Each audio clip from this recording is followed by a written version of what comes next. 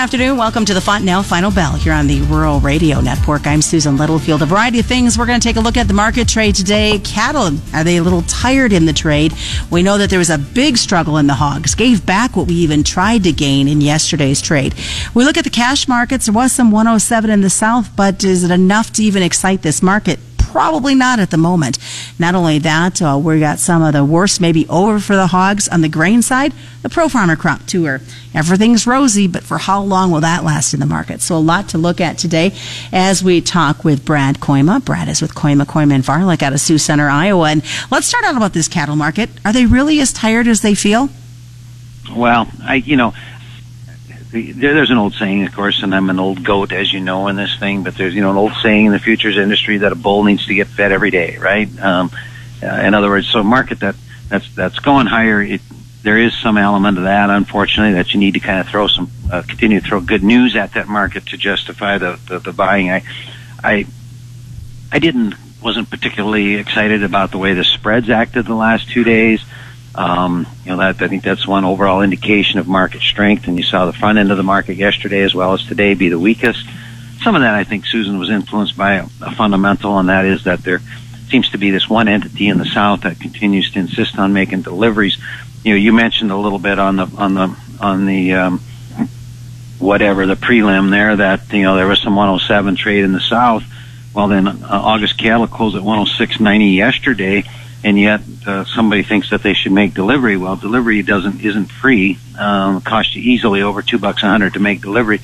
So I don't know what the strategy is there. I guess you'd have to ask that entity. But so they moved the dates all the way up to July 13th. So if you're long, you kind of like, oh no, I really don't want to catch cattle delivery down there. And so the selling comes in, and I think that was part of the problem with the front end of the market. So I don't want to be misunderstood. I'm not, screaming that this is it, never going to have another update, but the market has gotten itself a little overbought and probably is about due for a little bit of a pause here maybe. So why did the cash not excite? I mean, it's a Tuesday. To see cash already being talked about in the South at 107, you would think that it might get the markets a little bit excited to see some movement. Absolutely. I was disappointed in the market's reaction to that news too. We were like 20, 30 lower. And then that news hit the deal. It's the same regional packer that has paid up money in the South for a few weeks in a row. Last week it was 105. Now this is 107. It sounds like we're just, marching right along. And the market rallied back to steady higher and then just couldn't get anything past that. There was a little bit of, bidding going around in the North. Allegedly they're getting a few cattle bought at 106 to 7. I can't imagine. I certainly hope it's not very many because we've been premium in the South here for several weeks, and we have every right to be premium in the South because we're much more current than they are. So I guess I'm going to still think that by the time we get to the end of the week, we don't need to give up on a Tuesday. By the time we get to the end of the week, that maybe we can be still a couple over and be more like at that 108, 109 level. This is a week where historically this is a little bit of a seasonal high-ish week on cash cattle. When you get a couple of weeks away from Labor Day, that often, you've had a little bounce in the boxes because of that Labor Day featuring, and that sometimes encourages a little more action in the cash. So I'm not, I'm not going to ignore the idea that, we are at a time frame here cash-wise where the market sometimes will slow up a little bit from here too. So when is it going to take to pick up in the North? We have a cattle on feed report that comes out at the end of the week. Is the North going to wait till after that report? That's a great point. I hadn't thought of that. I think you're right on to something there. Typically when the packer's trying to avoid paying out money, he'll wait till the very last minute and hope that maybe a bearish report will help win the day for him. So I wouldn't be at all surprised that we might see something like that this week. So where are we sitting when it comes to slaughter? I'm uncomfortable. I think for about 4 weeks we haven't really killed as many as I would have liked us to see. When we were really running hard, trying to play catch up, we saw slaughter levels in that 650, 660. There was even a week there was over 670. And now we've been running in the 630 to 640 range. I worry that we should be killing about 650, but at this point, the average weights, while they're high, they're not they're seasonally high. They're higher than last year, and obviously we all know that, and that's because of the backlog. So some of that's been hard to exactly digest. I worry because I don't know that there is a packer out there that is feeling like he's running at 100% efficiency. It's you still have some absenteeism. The biggest problem, of course, is they've had to slow down, space out the fab line fabrication because of COVID protocols, and so I'm a little uncomfortable with the kill level, and I'm a little uncomfortable with the fact that the Octobers are a $3 premium. The August, which I think is giving you a little bit of this holding action notion in the country, where the guy's going, well, it looks like it's going to get better. I'll just make these cattle bigger. It seemed like I'm getting by with that anyway this year. So I would be just a little more of a yellow blinking light cautionary deal that this thing don't discount the fact that this thing's had a pretty good correction. From the feeder perspective, though, things look a little bit better. I would agree. Still looking at red ink, but it's not quite as ugly as it was. If one was fortunate enough to have the courage here to buy some feeder cattle the last 4 to 6 weeks, you're looking at stuff that'll hedge pretty easy now too. We've been doing a little of that here, because obviously we all feel the need to make some money this round after this last fiasco for the last 12 months. So there's a little better opportunity in that regard, but a lot of these cattle still that we'd be selling right now, at least mine, would break even closer to 112 to 115. So we need a little more than this 107 to get us back to shore. All right, well, stick around, folks. When we come back, we're going to continue to talk about this cattle market, look at the struggle bus that is happening on this hog complex, and then a focus on ProFarmer Tour and what's been happening in the grains today. It's a Fontanelle Final Bell on the Rural Radio Network. Welcome back to the Fontanelle Final Bell here on the Rural Radio Network. I'm Susan Littlefield. We're continuing our conversation with Brad Kooima of Kooima and Varilek, and let's talk before we wrap up on the cattle funds. You had said over the commercial break that maybe they're doing a little buying of the cattle. Oh, yeah, that's a good thing to talk about for just a second here anyway. Funds coming in at about roughly 64,000 long.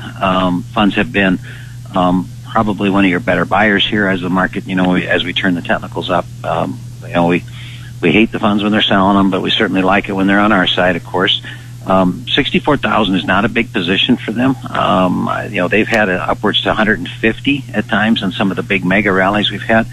But even to say to put you at a kind of a okay number up to 100,000, I would say that the buying power, that there's definitely some buying power left in the fund's pocket here. So that's probably as much a reason that I'm still generally a little friendly to the market because the funds can make water run uphill.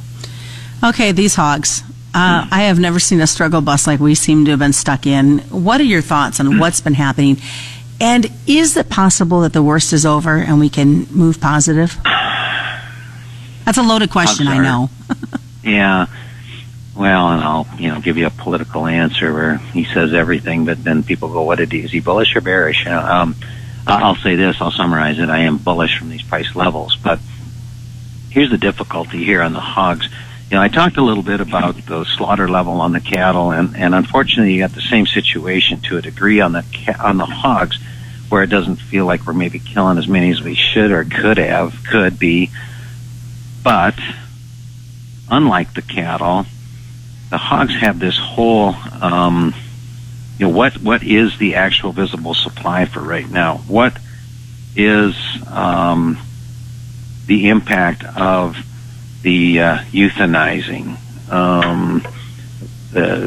What is the impact of this slow grow, no grow feeding program that a lot of these hogs were on for a while? To me, it's much more difficult as a fundamentalist to really feel confident about the overall supply of the hogs than it is at any other time. I guess the hogs have, like yesterday, December hogs, we closed high range. We closed the highest we closed in 2 months. And what do we do today? Really, I didn't sense that the news was any worse. And all of a sudden, we just break $1.80. That's been the nature of the beast. Now, thankfully, it also, about when it trades really poorly, like today, the following day, it has a tendency to rip right around and come right back up. My view would be that the key to the deal is that I think you've got an export partner in China that needs to buy pork. While I think they're expanding their herd, and I think they're being aggressive to do it, which is part of the reason I'm going to be a little bit friendly to grains when we get to that topic. In the meanwhile, I do think they're going to continue to buy pork from us. So I'm more of a $60, $62 guy on the December hogs. I think that's where we're going next. But, let's see if we can put two updates together once, huh?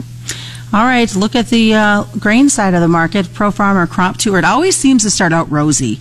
Even with the struggles that South Dakota saw last year, there's just a lot of positive vibes happening. That is until they hit the third and fourth day of this tour this year. I think you're spot on there. I'm not a real big fan of this crop tour. Whatever. I mean, I've often thought what would be more fun would have a Budweiser cattle feedlot tour. I think that sounds like a way better time to me. You're getting a read from guys that I think are fairly knowledgeable, but you're looking at sometimes a crop that lacks maturity. And sometimes it's the luck of the draw, too, exactly which piece of ground that they're going to go take a look at to evaluate. But absolutely, when you're talking about the fringe, both north or the east and the west fringes of the Corn Belt, that's where things have been good all year. Now, as you move toward the middle of this thing and the effects of the big windstorm, I got a feeling they're going to see something different as they move into these couple of pretty big drought areas in western Iowa. I think they're going to also see a different story. I think that, to have this little 20-cent blip is not enough weather premium, risk premium in the corn. I think that we can move that market more towards 360 to 370. And it's not just because I think the crop's smaller. I think it's because we've got much, much, much better demand than the market's dialing in. Our ethanol plants are coming back online. The one that's closest to where I'm sitting right now is running at 100% again, finally. You've got, I think, export demand here, too. Nobody's even talking about, we've had 9 significant bean sales to China in the last almost 3 weeks. And there was a corn sale to them this morning, which I think is relative to the African swine fever being finally put to bed and them needing to buy feed again. So I'm more of a demand bull on the grain thing with the idea that they really don't know how good or bad this crop is yet, and we won't for a little while yet. All right, sounds good, Brad. What's the best way for folks to get a hold of you? Hey, call us 800-358-3047. Thanks for having me on again. That's Brad Kooima. Just a reminder, commodity futures and options involve substantial risk of loss, and they're not suitable for all investors. That is the Fontanelle Final Bell being brought to you by Fontanelle Hybrids and your local Fontanelle dealers. Check this out as a podcast at ruralradio.com, wherever you subscribe, and on Spotify as well. It's the Fontanelle Final Bell on the Rural Radio Network. You're listening to the Rural Radio Network.